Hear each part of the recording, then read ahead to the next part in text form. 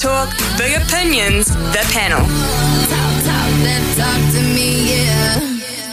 Ben Strang and Daniel McHardy with us this morning, and it's been a rough 36 hours for Wellingtonians, and still finding out the extent of that fire down there. Ben, how are the community holding up down there?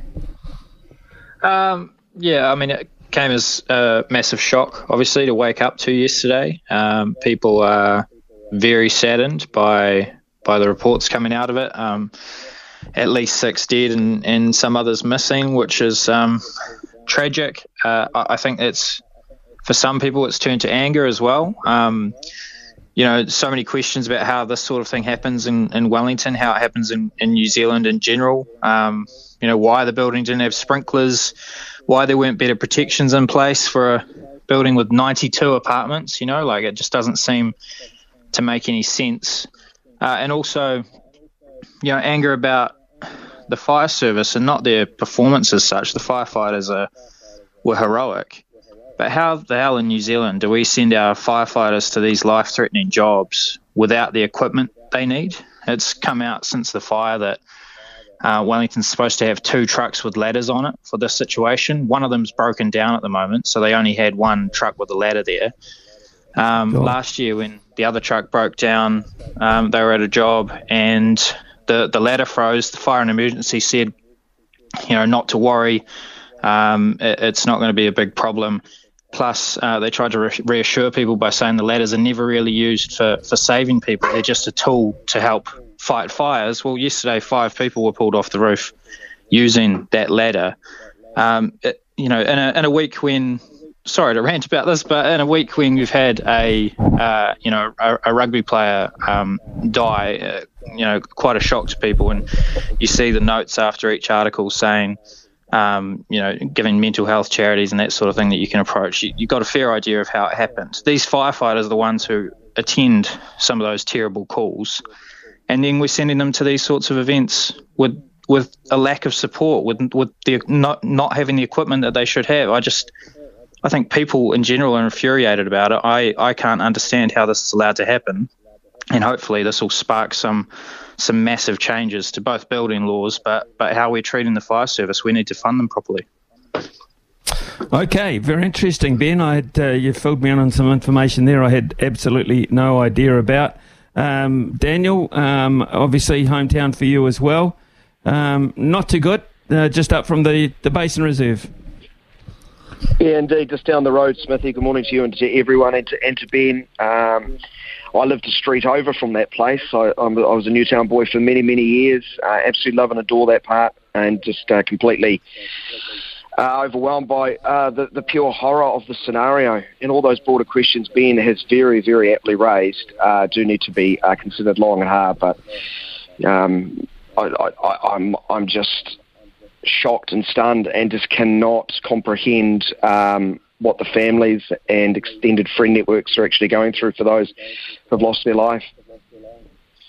Right, okay. We've got that side of it out of the way. We'll do some sport very shortly. We've got to take a news break. When we come back, there is a suggestion that Richie Mo'unga is the greatest Super Rugby player of all time. Of all time, Daniel McHardy. I'll give you about 2 minutes to mull over that one. We'll be back soon. The panel. Talk to me, yeah. 10:33, Ben Strang, Dan McHardy with us this morning, a couple of devout Wellingtonians. So I've given you a couple of minutes, McHardy, to sort through this. There is a suggestion when you look at Crusaders' record and Mo'unga being the pivot, that he's the greatest Super Rugby of all time. One pundit, Sam Gibbons, thinks so. How say you? And this is nothing against Sam. He's been asked to throw out his hot take. I think it's under the list hot takes. But I'm a little bit confused to say Mo'unga the greatest Super Rugby player of all time. In the same sentence, or the next sentence, he says not the best rugby player to play Super Rugby. That title belongs to Richie McCaw, as if that's a matter of fact as well. But the key sentence I think he's getting to, he's been the most important player on the best team in rugby history. Boy, oh boy, we could just open up the line, Smithy, and actually ask which Crusaders sides were the best in rugby history. What about the three-peat side of 98, 99, 2000, and won 4 and 5 years? This is really hard to determine. What does the greatest mean? The most important player? Well, without Sam Whitelock, does Richie Mo'unga win all those titles? I find this really difficult. But I think there is a bias, Smithy, towards first 5/8 when we do lists like this. I think if you asked people to come up with the greatest, Super Rugby players of all time, I think first 5/8 would be disproportionately featuring in that list, whether it's, Carlos Spencer and his 3 titles. Heck, Andrew Murden's, won 5 titles before he swanned off into the night. Carter won 3, Mornay Stain won 3. They'll all get sort of get their votes. It's a really complicated one. I find it quite a vexed one to get my own head around. If you're to push me on it, I'll probably go, based on my eye test, I'll still say Dan Carter. I think I'm still a Dan Carter fan, but Richie Mo'unga in modern times, absolutely sensational and would certainly be in the conversation, no doubt. Okay, Ben Strang, I've got to give you a chance to throw a Wellingtonian in the mix. By and large, I very much agree with what Daniel said. I think that's he's sort of hit the nail on the head. I mean, if you're talking a Hurricanes player and my Wellington / Kapiti Coast bias, I'm heading straight to Christian Cullen. Christian Cullen was incredible in the late 90s, early 2000s. One of the most talented players you'll ever see. So I mean that's one of the names that I came up with. I also think just sort of possibly a little bit underrated is Brodie Retallick. If you're wanting to look at one of the current players, Brodie Retallick for a very long time. I remember talking to people who work for the All Blacks, and they have their own little rating system for players. And so some players will average, let's say, a 7 out of 10 over the season. One week they'll be a 4, the next they'll be a 10. There's just a little bit of inconsistency. Brodie Retallick would average sort of an 8 out of 10 level, and he'd do it every single game. That sort of consistency, I think, is probably the sort of thing that makes me think Brodie Retallick's another great name to have there. But I agree, Dan Carter, it's hard to go past him as the greatest player that's played Super Rugby. Okay, right. Let's talk on rugby again. Interesting for Tawera Kurpalo now playing as rugby for La Rochelle, very successfully too. He's one of the top-ranked halfbacks on that side of the globe. There was some talk of him being considered to be a Wallaby. Is there any consideration for him to be an All Black, or are we well enough stocked in that area, Ben? No, he's not going to be an All Black again. I also doubt that he's going to be a Wallaby again. I think he himself has said with the change in coaching over there that it's very unlikely. But as well as he might be playing in Europe, we're pretty well stocked, it appears, with halfbacks who are playing really well in Super Rugby. It's a bit of a logjam in some respects. So no, I don't think that makes any sense. He was a good servant when he was in New Zealand, but he is not the kind of player that I think New Zealand Rugby would break their own rules to bring into the squad. In fact, I don't see any player at this point, if they were to head overseas, that they would break those rules for. Beauden Barrett, Richie Mo'unga, whoever it might be, I don't think that they're going to start selecting them if they're playing overseas. Tawera Kurpalo, definitely not going to play. You feel the same, Daniel, or do you think there's scope for him? Not in a black jersey. There's always scope, I think, down the Australian path. Oddly enough, if you look at the Australian setup, they're quite well stocked at scrum half, so that's probably gone against him. This is actually nothing new. His original dialogue with Australian rugby started with Dave Rennie, when Dave Rennie was in charge, but more recently, as Ben has intimated, it doesn't look like he's in the thinking of the new head coach, Eddie Jones. Eddie Jones invited 7 players, Smithy, from overseas for a training camp recently, including someone from La Rochelle. It just wasn't Tawera Kurpalo. That was the hulking lock, you might remember, Will Skelton.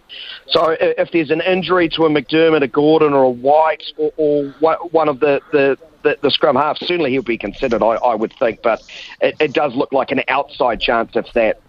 Only in canary yellow, though.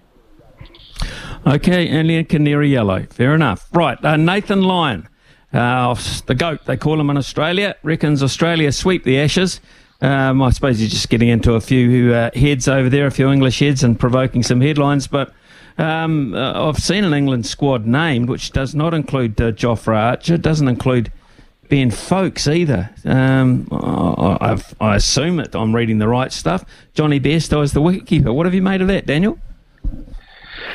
Well, firstly, disappointment that we won't get to see Jofra Archer go toe-to-toe with the Australians. It only ever looked like Smithy, coming back from that injury, that he might only be available for Test 2, Test 3, but he's had a reoccurrence of that elbow injury. It's a stress fracture in the elbow, so huge concern for his long-term health, I would guess, with back and elbow issues over the last couple of years. I know he's had a fleeting return to international cricket back in March in the one-days and T20s, but this kid's only played 13 Test matches, and I'd hate to think that we'll never see him again in white because he's just a pure excitement machine.